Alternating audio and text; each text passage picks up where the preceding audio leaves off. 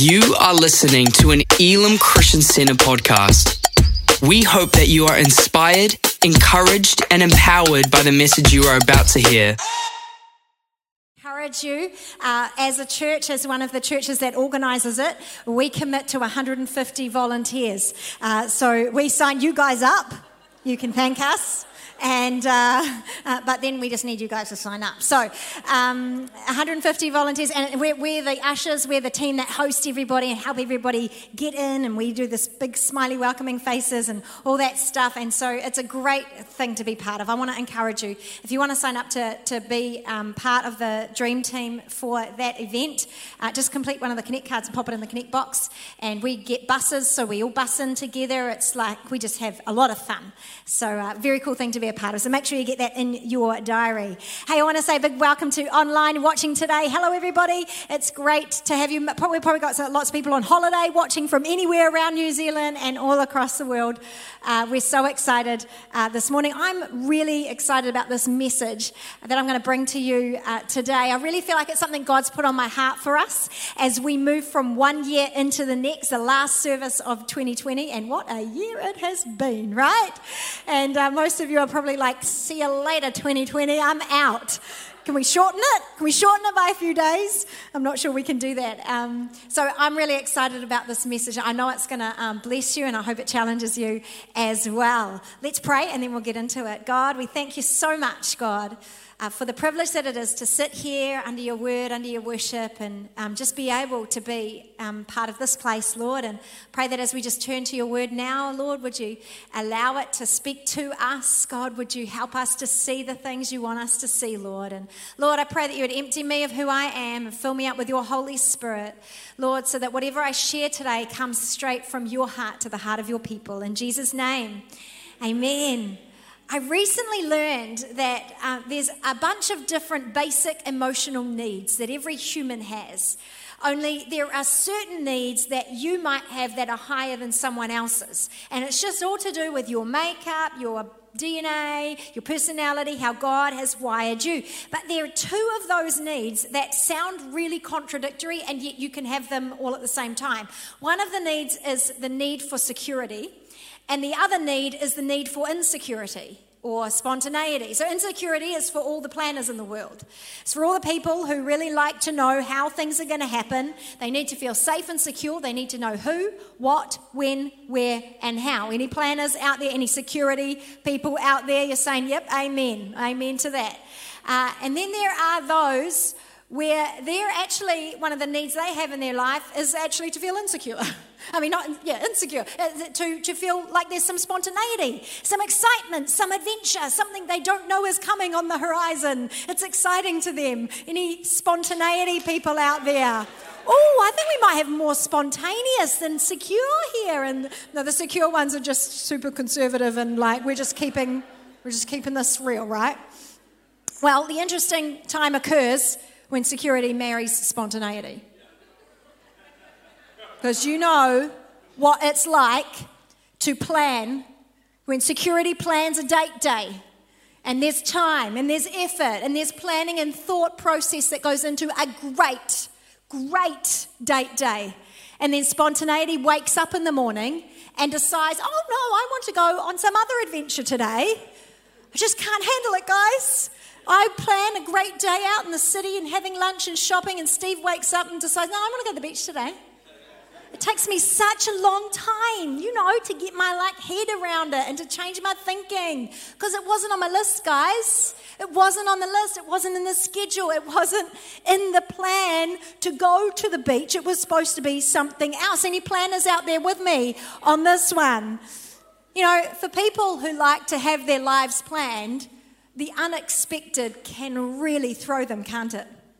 But then there are some seasons where actually it doesn't matter whether you are spontaneity or security, it just throws us all.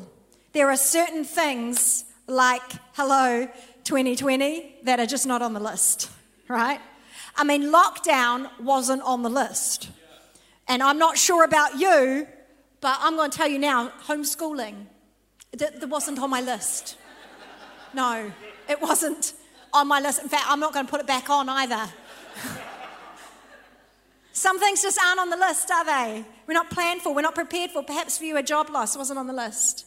A change in your career, whether it be positive, even a promotion could be not on your list and throw you a little bit. Moving cities or losing a loved one, being separated from family, not on the list. Financial difficulty or trouble, the cancellation of something really significant in your life, it's just not on the list. And a change, a challenge, a sickness, a breakdown. Many things can come to us that are not part of the plan. And yet, here we are at the end of 2020, having navigated a whole bunch of stuff that we just simply didn't plan for. And so the message that I have got for you today, which I just really believe is something that God wants to speak to us, I've titled it this. I've titled it, How God Prepares You for what You Didn't Plan For. How God prepares you for what you didn't plan for. And we're going to look at the story of Esther in the Bible, because I believe she found herself in a situation that while God prepared her for it, that she didn't plan for. See, Esther was a Jew, and we really need to remember that little piece of information. She was a Jew, and she was living under the custody of her cousin Mordecai. And Mordecai was one of the people who had been exiled out of Jerusalem. So they were Jews living in a foreign land. The other thing we know about Esther is that she was very beautiful.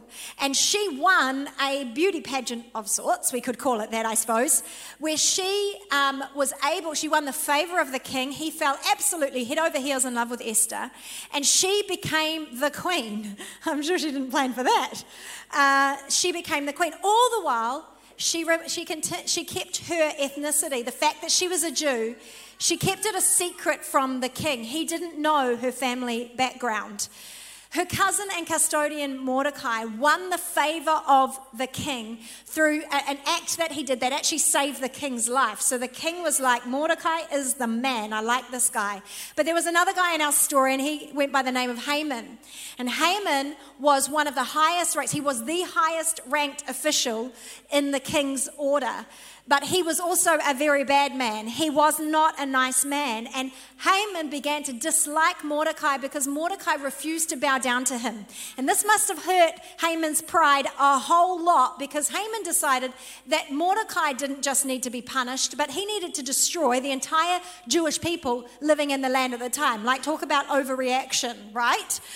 So he went to the king with this plan. He convinced the king that it wasn't in his best interest to have a whole group of people, a whole line of people who were not under that who had their own laws and had their own ways of living. He was like, you can't have that.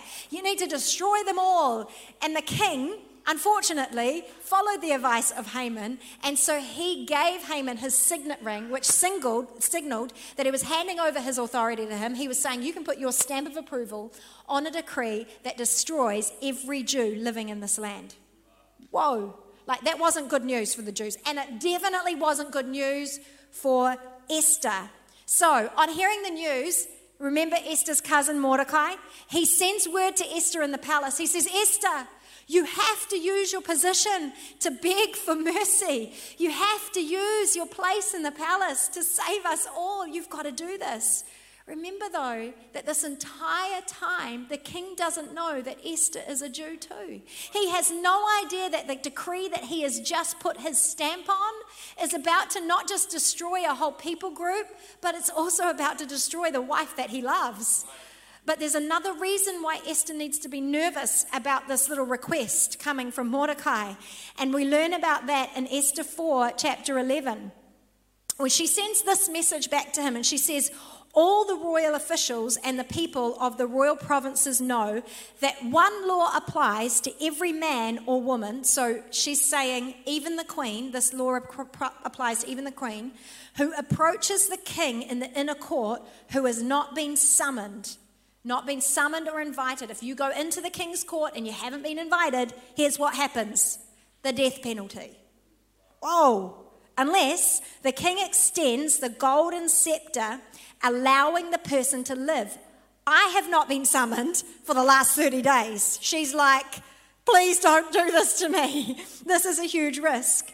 Mordecai sends this reply. He says, don't think that you will escape the fate of all the Jews because you are in the king's palace. If you keep silent at a time like this, relief and deliverance will come to the Jewish people from another place, but you and your father's family will be destroyed. And here's the famous line: Who knows? Perhaps you have come to your royal position for such a time as this. Esther replies to Mordecai. She says, go, assemble all the Jews who can be found in Susa and fast for me. Don't eat or drink for 3 days, night or day. I and my female servants will also fast in the same way. After that, I will go to the king if it is against the law. Listen to what she says. She says, if I perish, I perish. So Mordecai went and did everything Esther had commanded him. I wonder what it would have been like as Esther stood outside the inner courts, just in the doorway there, before she was about to step into that moment where she knew, if I perish, I perish. I wonder if she stood there in that moment thinking, this wasn't on my list. Like, I didn't plan for this. This wasn't something I expected. Like, it's one thing to be queen unexpected. It's a whole nother thing to have to stand here and approach this. Perhaps you have come to your royal position for such a time as this. In other words, maybe God has been preparing you for something that you didn't plan for. I want you to know today that even though things may take place to us, around us, in us, and through us that were never on your agenda, that doesn't mean that they were not on God's radar.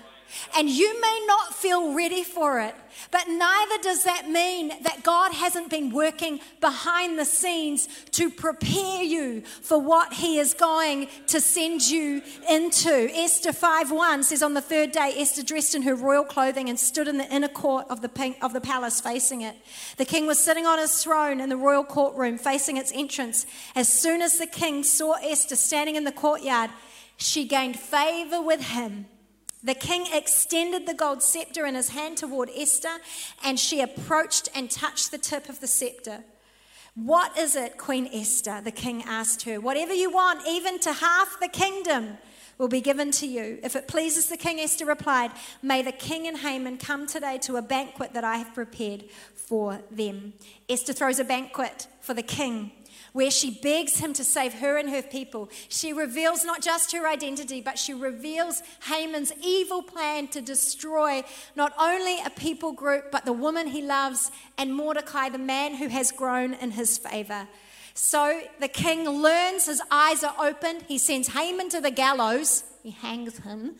And this time, he doesn't just hand over his signet ring, but he also hands over to Esther and Mordecai permission for them to sign his very name.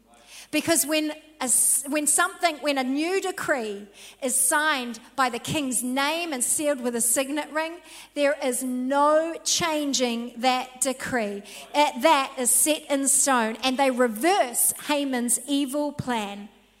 Esther may not have planned for it, but, God certainly prepared her for it. And as we step into 2021, as we leave behind 2020, I have to say to you today, if there's one thing 2020 has taught me, it's that things can come to us that we didn't plan for, but that all the while God has been working behind the scenes, preparing you for. I know that's been true in my life this year more than ever before. And there are some things that God did with Esther that I believe he wants to do with you and I, because believe it or not, we are about to enter into a new year. But I believe and declare that the year we are about to step into is going to be a year that brings faith, expectation. We're going to see God do a rebuild thing, not just in our lives, but also in our church. God is going to do something powerful through us, but can I let you know, he's going to begin to prepare you now for what he is about to do in your life. And so there's 3 things I believe he does. Are you ready? Number 1, he calls us to reprioritize. He calls us to reprioritize when change, challenge, or something hard, or even something new coming into your life, when it comes, there has to be a physical shift that needs to take place. It's a preparation, a moving around of some of the things in your world. And what that does is it actually makes room for God to bring in the very thing that he wants to bring to your life. Esther had to do this. She had to make some physical adjustments in her world to prepare her for the role that she was about to carry. The king declared, when he decided he wanted a new wife, he declared that he was going to have a beauty pageant. I guess that's kind of the most similar thing we could compare it to in our terms today. But this wasn't just like a day or a weekend pageant. No, this wasn't like Miss World. This was a year-long process. Like this was a real deal. Like they had to do one set of beauty routines for 6 months, and then they changed and they did another set for another 6 months. There was milks and oils and perfumes and lotions and all sorts of things. Now, some of us might be sitting there thinking, that is amazing. Like, sign me up. But most of the time, as I read it, I'm sitting there thinking, this is ridiculous. Like, this is crazy. But what it did was it allowed a physical and practical preparation to actually take place in Esther's life, because what needed to happen was a change, a moving out of her old life. Because you can imagine the difference between old life and new life for Esther. You know, Esther, she was orphaned. She would have been running the household at an age earlier than she was supposed to.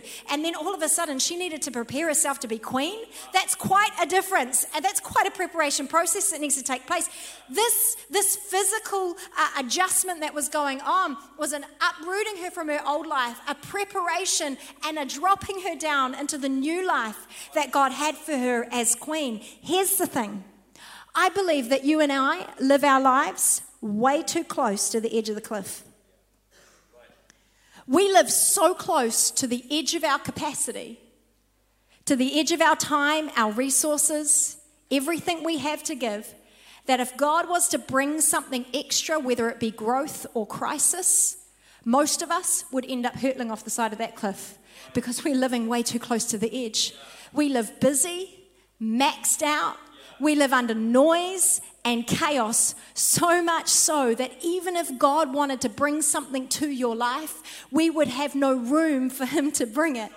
And so this reprioritizing, it's about teaching us how to step back from the edge. It's about teaching us how to create margin in our life so that if God were to bring great growth to you, there's room for you to move and experience what he's got.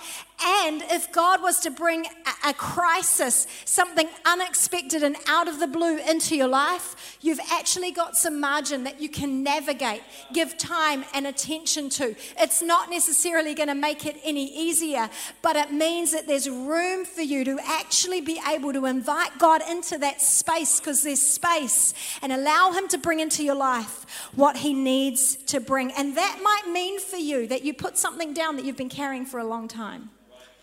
It might mean that you begin to say no to things you've been previously saying yes to. It might mean that a season in your life that you have been in for many years, actually, it needs to come to an end now. And it also might mean that there's some physical or practical changes that you need to make to how you live your life. You might need to change your schedule. You might need to change how you run your calendar. You might need to change something about your fitness regime or your health regime or your sleeping habits. Hello, that's a good one right there. It's a process of reprioritizing so that we can make room for what it is that God wants to do in us. Number 2, the second thing he calls us to is a repositioning.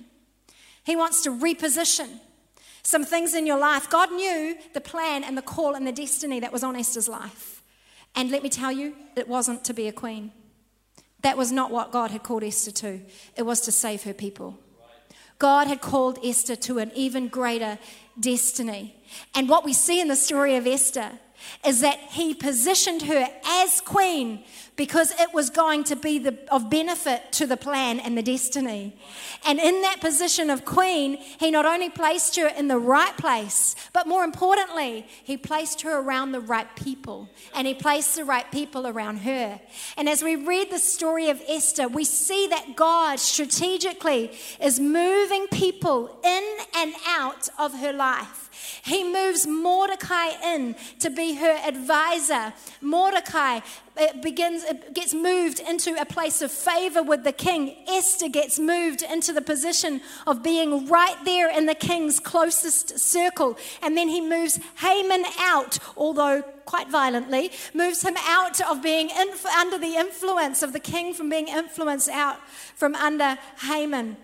There are going to be people in your life that God wants to strategically place in your world for the season that you need it.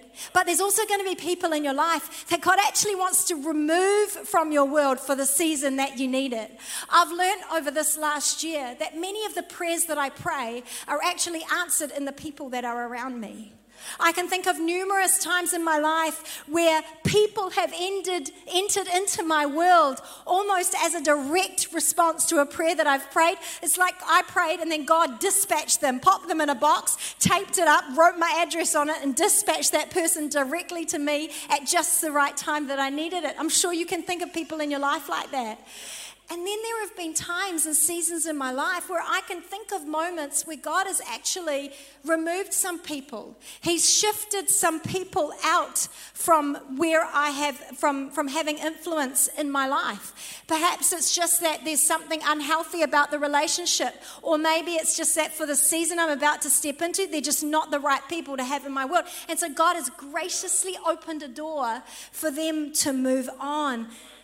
It seems amazing to me that God not only prepares me for the season I'm in, but He also prepares those around me. He does a work. He prepares all the people that are in my work. Because have you stopped to notice that so often when you are journeying something, there are people who happen to pop up in your world who have journeyed the exact same thing, only by God's grace they've journeyed it just a little bit ahead of you. And so they are there close to glean from and learn from and help you with your healing and your processing along the way. I cannot emphasize how important this step in the process is, because I guarantee you that when it comes down the track, when life happens, when the unexpected takes place, that is the moment we're going to look around and we're going to ask, who's with me? Who's with me on this journey? It's about a repositioning as part of the preparation process. The third and final thing that I think God does in us as He prepares us for the things we haven't planned for is a resurfacing. There's a resurfacing that takes place. In the lead up to the moment that would change everything for Esther, there was something that surfaced in her that could have become a trap and derailed her from her destiny. We see it come out in Esther 4 verse 4, where it tells us that she was overcome with fear. She was overcome with fear. It was a resurfacing of something that could have stopped her from stepping into all that God had for her. And so what I love Esther does is she calls not just for herself, but to those around her, the positioning. She calls those around her, close to her, to 3 days of prayer and fasting. And I have no doubt in my mind that even though it's not written in black and white there, that in that prayer and fasting, she wasn't just begging God for the salvation of her people. No, she was begging God to relieve her of her fear. I think she would have been on her knees, desperate, that God, help me deal with this fear so I can step into all that you have for me. Lord, give me courage in this moment. In fact, God will often use an opportunity in your life to resurface something that needs to be dealt with before He can bring us what it is that He is calling us to, the even bigger season that is coming your way. We actually see this as a pattern in Scripture many times over, where God does a work in someone's heart that grows them in order for them to be able to carry the next thing He's got for them. We see it with David, a shepherd boy who kills a lion and a bear. That's just a precursor to him killing Goliath, which is the very thing that sets the stage for him to be known by people and by the king. We see it with in 1 Kings with a widow and Elijah, where Elijah goes to the widow and says, bake me some bread. She says, I've only got 1 jar of oil and flour. I've only got enough to break 1 loaf. Me and my son were going to eat that and then we were going to die. She's real positive, this lady. And he says, bake it anyway and give it to me. And he promises her that the oil will not run out. So just by faith, she begins to bake. The oil does not run out. That little exercise of faith was not actually about the bread and the oil. It was about building faith in her that she needed in the very next chapter when her son dies and needs to be raised back to life. See, God is doing something in you, but it's actually a process of growing your faith, because he knows that in time you are going to need greater faith than you've got right now for an even bigger miracle he's going to bring to you. In Joseph, we see it time and time again. There's a testing of his faith as he goes through waiting season after waiting season. He gets imprisoned and he gets sold as a slave and he's a servant. And time again, the dream looks like it's been slipping away. But it's simply God's process of resurfacing anything in his life that needs to be dealt with. See, what God is doing is growing in him the kind of leadership that says, God, it's not about me, it's about you in me, working in me. God does all of this as an act of grace to teach us dependency on him. Because he needs us to know in the big thing that's coming, in the season that's coming, he needs us to know that it's him or it's nothing, that I can do nothing without you, Lord. He needs us to be in a place where he's going to resurface some things in you. And he's going to use a situation or an opportunity in your life to resurface some of the things that he wants to deal with. So that he can resurface and deal with some of the baggage and deal with the pride and deal with the self-dependency and deal with the mindsets and the attitudes and the old hurts and the trauma. Because if they're left, they have the power to become a barrier between you and the destiny that God has for you. And I ask you today, what is it that God wants to resurface and deal with in your life in order that he might grow in you what you need to carry the next thing he's going to bring to you? Just as the band come and join me now. Because you may not have planned for it, but God is certainly preparing you for it. I want to tell you a more personal story now. Steve and I went to a conference mid last year, so 2019, before 2020. Remember that? Mid last year, went to a conference. This is a conference we go to every year, except 2020. We go to this conference every year. It's usually one of the highlights of our year, and I always find that God speaks to me there, either through the worship or through a speaker, but nothing like he spoke to me in 2019 that year. And when I say speak to me, I mean that there was just, it wasn't audible, it was just like a knowing. I knew. This was too smart for me. It wasn't me. It was definitely God. I could hear. It was like all of a sudden there was a sense of awareness and urgency of what I knew God needed, what I knew I needed to do. And as I'm standing there, I'm standing in the worship. I was just minding my own business, And all of a sudden, I just got this real sense God was saying to me this. He said, Bex, I need you to hand over the women's ministry, which I was leading at the time. And I need you to hand it over at this date to this person. And I need you to do it because next year, there's something coming and it's big. I was like, oh, goodness. And then as I left the conference, one of the other pastors that was there came to me. She gave me a hug. And she said, Bex, you're about to go on sabbatical. So a 3-month leave. She said, but I want you to know that this sabbatical is not about resting from what's been. It's a preparation for what's coming, because what's coming is big. Oh. Way to terrify a girl. Guys, that was 5 months before Steve was asked to be the senior pastor over all 8 now of our campuses. It was 7 months prior to him developing a sickness in his ear that would completely turn our world upside down. It was 8 months prior to the world going into lockdown. And it was just over a year prior to me being asked to take over the leadership of this campus. I'm just wondering if I should still be looking over my shoulder, waiting for the big thing that's coming. We didn't ask for any of it, and we didn't plan for it. But I can stand here now, and I can look back over the last 18 months at the reprioritizing, the repositioning, and the resurfacing that God has been doing in my life, and see that there is always a strategic preparation that takes place in the seasons we aren't expecting. And I want to say to you today, I want to encourage you not to miss or resist the preparation process God wants to do in your life.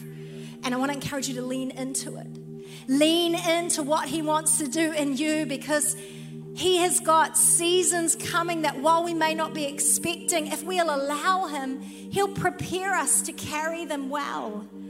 For some, it's about reprioritizing and putting something down so that you can pick something else up. For some, it's that you know that God is speaking to you about repositioning. And for others, you know that God is doing something in you that's actually going to resurface some stuff. And instead of squashing it back down, you need to deal with it. You need to deal with it so that it doesn't become a barrier between you and destiny. Amen? Amen. Let's pray.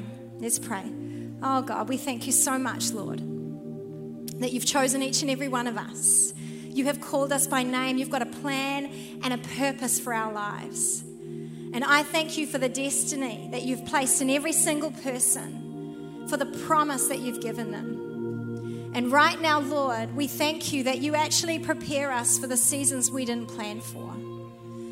And Lord, I pray that as we step into a new year, God, would you open our eyes to some of the reprioritizing that needs to take place? Lord, would you help us to reposition? And would you send the right people? Would you open the door for people to be repositioned elsewhere if that's what needs to take place? And God, would you give us wisdom and grace as we walk the journey of resurfacing and dealing with, resurfacing and dealing with, resurfacing and dealing with. Lord, it's not about us, it's about you. And God, we thank you that in all of this process, God, you're simply growing us, that we might be used to glorify your name. I'd love to pray another prayer. And I want to speak directly to those people, either in the room or you're watching online today. And maybe it's your first time here at church and you're visiting with us. Perhaps you're watching for the very first time online. Or maybe you've been watching or coming for a little while, but you've never made a decision to ask Jesus to come and be your Lord. Well, this is your moment right now. I want to speak directly to you. See, God loves you. He created you with a plan and a purpose in mind. And his greatest desire is that he is able to walk this life with you in relationship with you, because that plan and purpose is something you never imagined it to be. But the truth is that we all fall short, the Bible says. We all sin. We all mess up. We all go our own way and walk our own path, often away from God. And that separates us from him. But in his love and mercy and grace, he wanted nothing more than to be in relationship with us. In fact, he wanted it so much that he sent his only son, Jesus, to live a sinless life and die a sinner's death in order to pay the debt that you and I would do for our sin. And he paid it all on that cross. And today I want to lead you in a prayer. I want to lead you in a prayer that would invite Jesus to come and be the Lord of your life. And if you want to pray that prayer today, all I want to do is invite you to pray it along in your heart. I'll pray it out loud. You pray it in your heart. And just make it your own prayer. Are you ready? Let's pray. God, I thank you for sending your son for me. Thank you that you forgive me today of all the wrong in my life. I choose this day to turn from my old ways and turn to you. I give my life over to you now. And I thank you that in you I have new life, a hope for my future, and an eternity with you. I give my life to you now, in Jesus' name. With every head still bowed and every eye closed, I'd love to encourage you to don't make praying that prayer be the only step you take. We're so proud of you. We think that is the best decision that you could ever make. And we want to be able to acknowledge that you made that decision. If you're watching online, there's a button that says, I raise my hand. Love for you to push that button. If you're in the room today, I'm not going to embarrass you. I'm not going to call you to the front. I'm just going to count to 3. And on the count of 3, I'm going to ask that you lift your hand nice and high so I can see it. I'll acknowledge it, and then you can pop it straight back down. Are you ready? Be bold, be brave. 1, 2, 3. Hands going up in the auditorium. Online, you can push that button. Awesome. I see you. Yes, thank you. Anybody else? Yes, I can see you over here. Anybody else? Awesome. Yes, thank you. I see you. Awesome. I can see you down there. Anybody else? You're saying, Bex, count me in. I prayed that prayer. Maybe for the first time, maybe coming back to God for the first time in a long time. Thank you, Jesus. Awesome. I can see you online. 2 people online.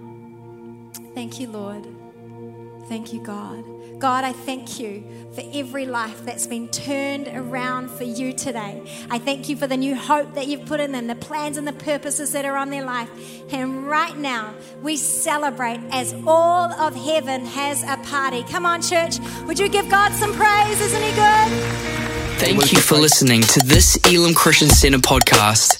Please subscribe to keep hearing more life-changing messages. For more information about our church, please visit www.elimchristiancenter.org.nz.